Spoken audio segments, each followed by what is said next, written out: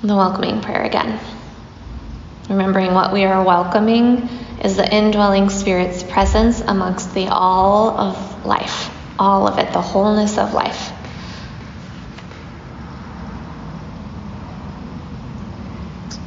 Gently become aware of your body and your interior state.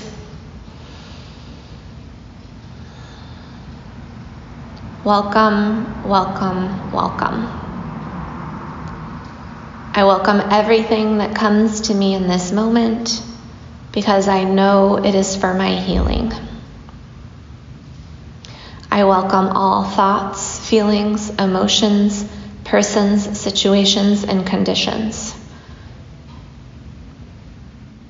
I let go of my desire for security. I let go of my desire for approval. I let go of my desire for control. Anytime we're talking about desire, friends, we're talking about the fastest road to suffering, right? So it's like letting go of the desire that keeps me entangled, that keeps me in the energy of suffering. I let go of my desire to change any situation, condition, person, or myself. I open to the love and presence of God and the healing action and grace within. Mary Mrzowski, the welcoming prayer from the work of Thomas Keating. Okay.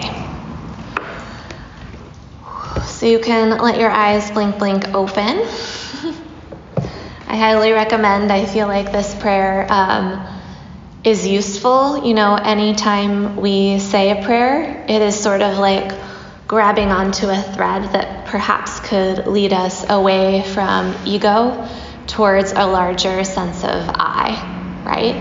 And anytime we're moving away from ego towards a larger sense of I, we're moving from suffering to spaciousness, right?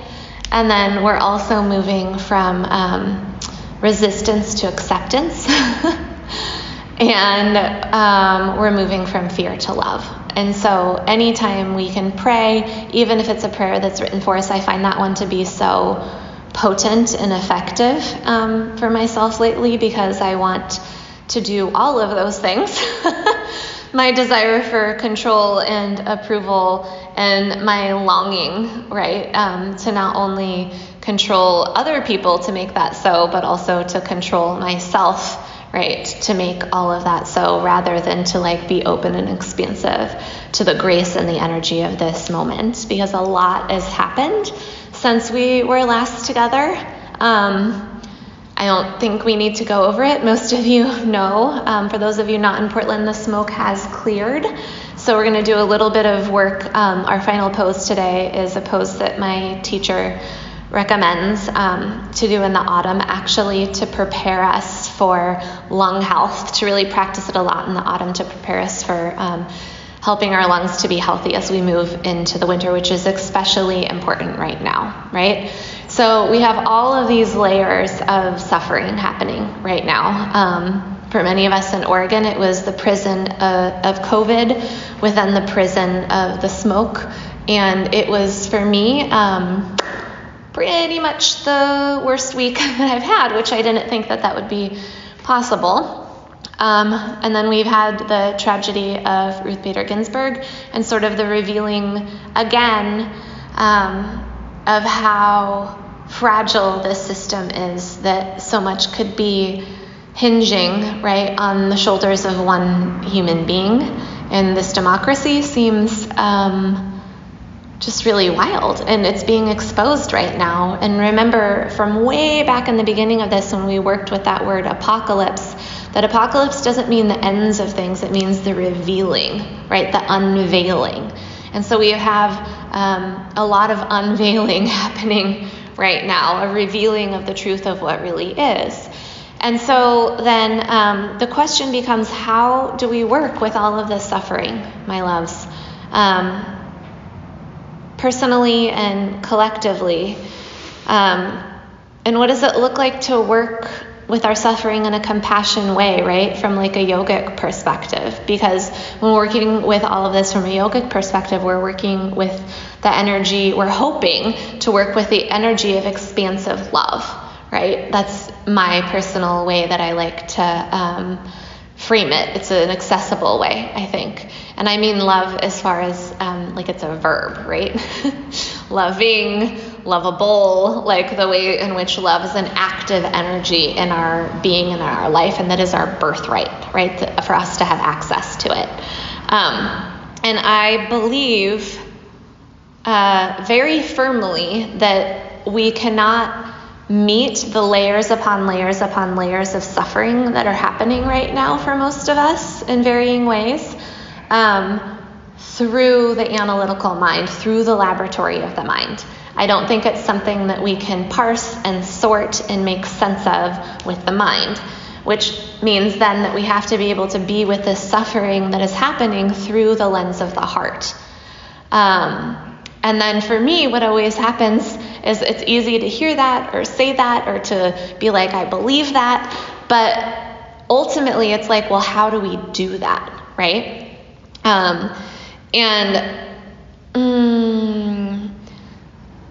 It's a mystery, I think, that we can't necessarily even, it's like hard to talk about, but you know when it happens, when we're able to be with ourselves through the lens of the heart rather than through the lens of the mind. But we know for certain that it's more spacious, right? And we also know that it's more sustainable. And it doesn't mean, well, let me tell you a story. I told this in the meditation this morning, but I think that it helps to understand it like on a smaller level. My son is 12. And he has been with a girlfriend kind of that he met skateboarding, and she's British, and she was like really captivated my son's like beingness, you know, and they were texting we were texting all the time, and they would meet up together, and it was just very like sweet. And he texted her the other night, just a couple of nights ago, can we say I love you to each other now? And she wrote back, well, I do, so yeah. And then he wrote back ILY, which at first in my adult mind with those like LOLs and stuff like that, I'm always like, what does that mean? Oh, it means I love you. And then he put a red heart, and then she wrote back, I love you too, poopy butt. And then she didn't text him, right, for a whole day. And in his sensitive adult way, his wisdom was like, oh, it's over. And so he wrote her and was like, this isn't working, which I think is so funny. And I asked him, I said, why did you text her and ask, can we say that we love each other, right? And he said, because I wanted to know if she would say it back to me if I said it to her. Right? So he was looking for certainty. And there was a way in which he framed it, which was very calculating and from the mind. And when we're moving from the heart, we open, right, ourselves up to uncertainty. I'm going to go back to that prayer for a second, because there's that part where it says in the very beginning that I let go of my desire for security, right?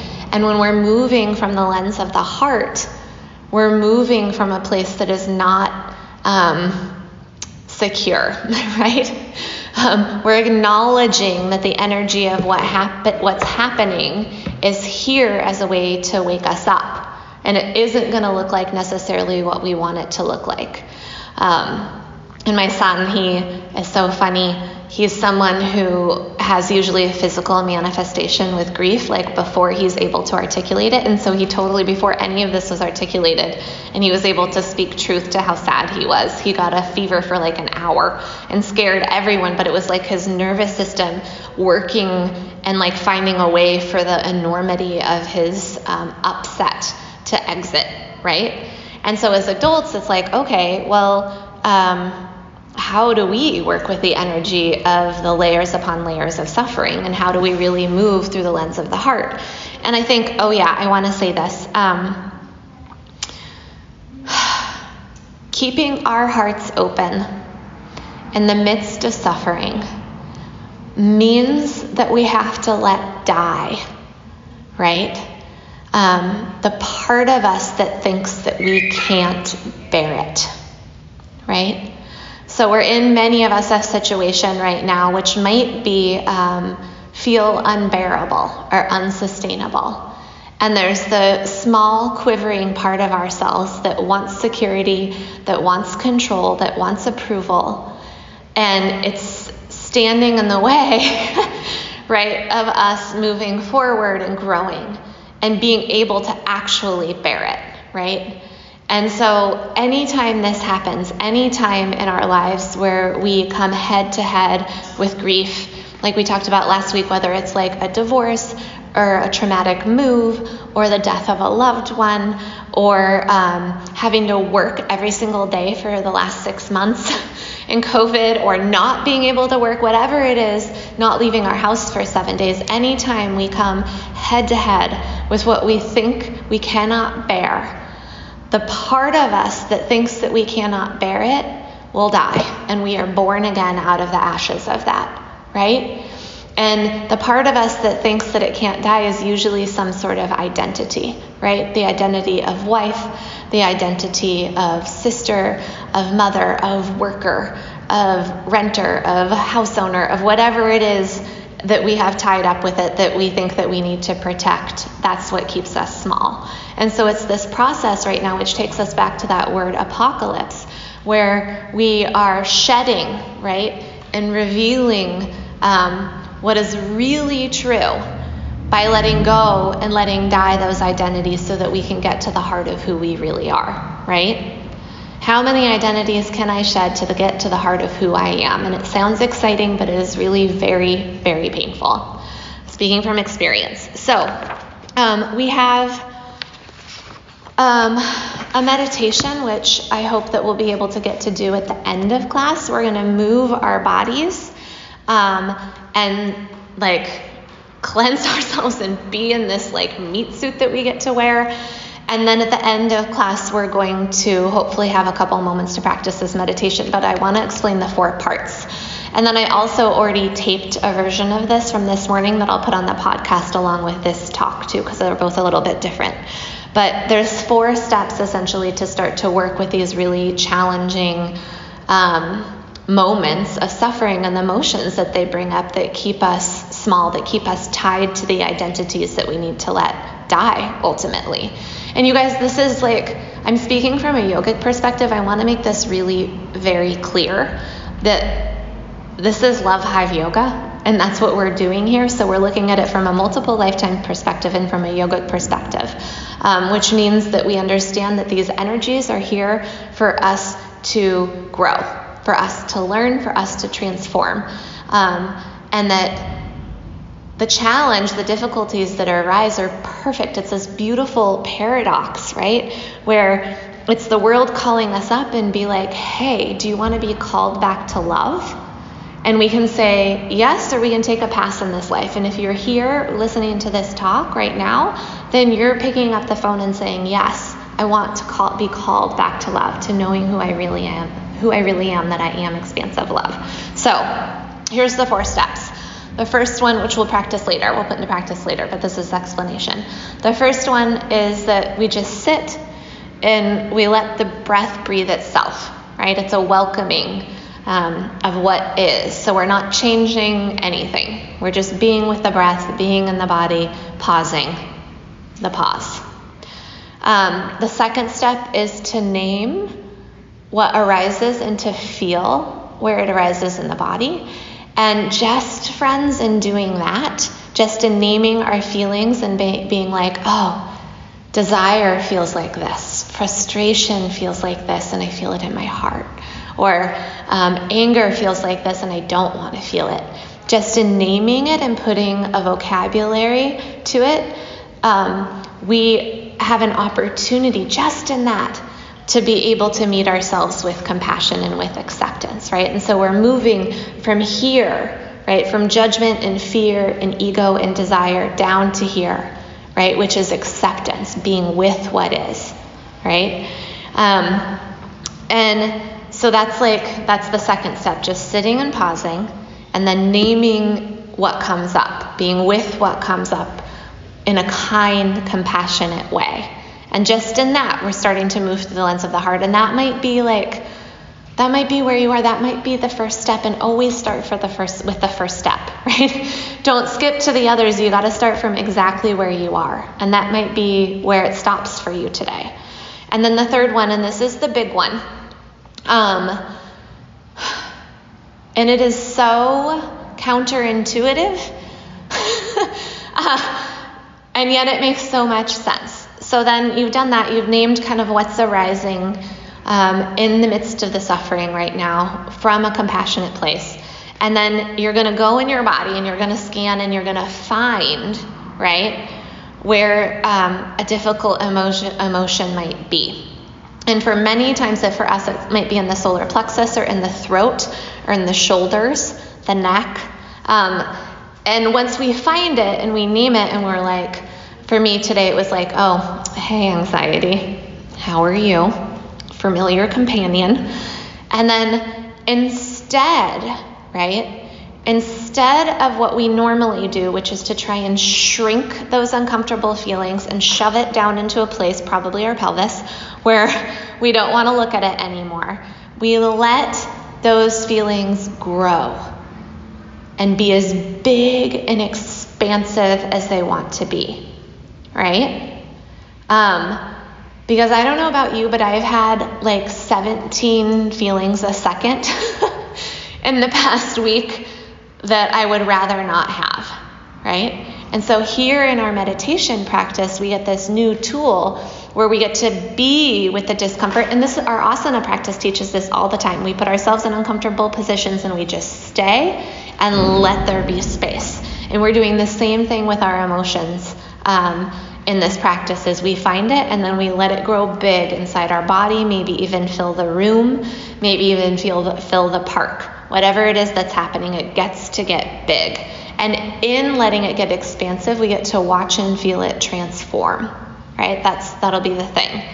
And then the last step is to remind ourselves, which we already talked about for a moment, that these challenges arise to remind us who we really are, right? To call us back to loving awareness, right? And we're learning through this practice to accept the phone call. We remember and we forget. That is what it's like being in this human body. It is not about always remembering we are loving awareness. It is about catching ourselves getting caught in the small self and then choosing mindfully, using our mindfulness practice to accept the call and be like, oh, I'm called back to love right now. So that's the practice. I'm really excited for our asana practice today. We're going to practice the sound of Om. I'm really happy to be here.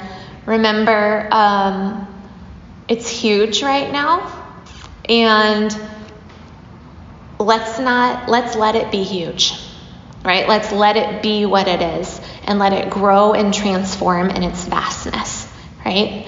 The surface of the ocean is the place where it is choppy and changing and changeable. Anyone who's seen the ocean or been in it lately, just picturing it. And that always we have the vastness beneath us to rest into, to rest back into, right? And so letting our experience right now, a suffering of desire, of wanting to control, of not wanting to feel, right? To begin to meet it through the lens of the heart in these ways with these practices rather than through the lens of the mind. And that in and of itself, friends, gives us, I think, the opportunity then to be able to work in our actual lives in a way that is engaged and present and not reactive.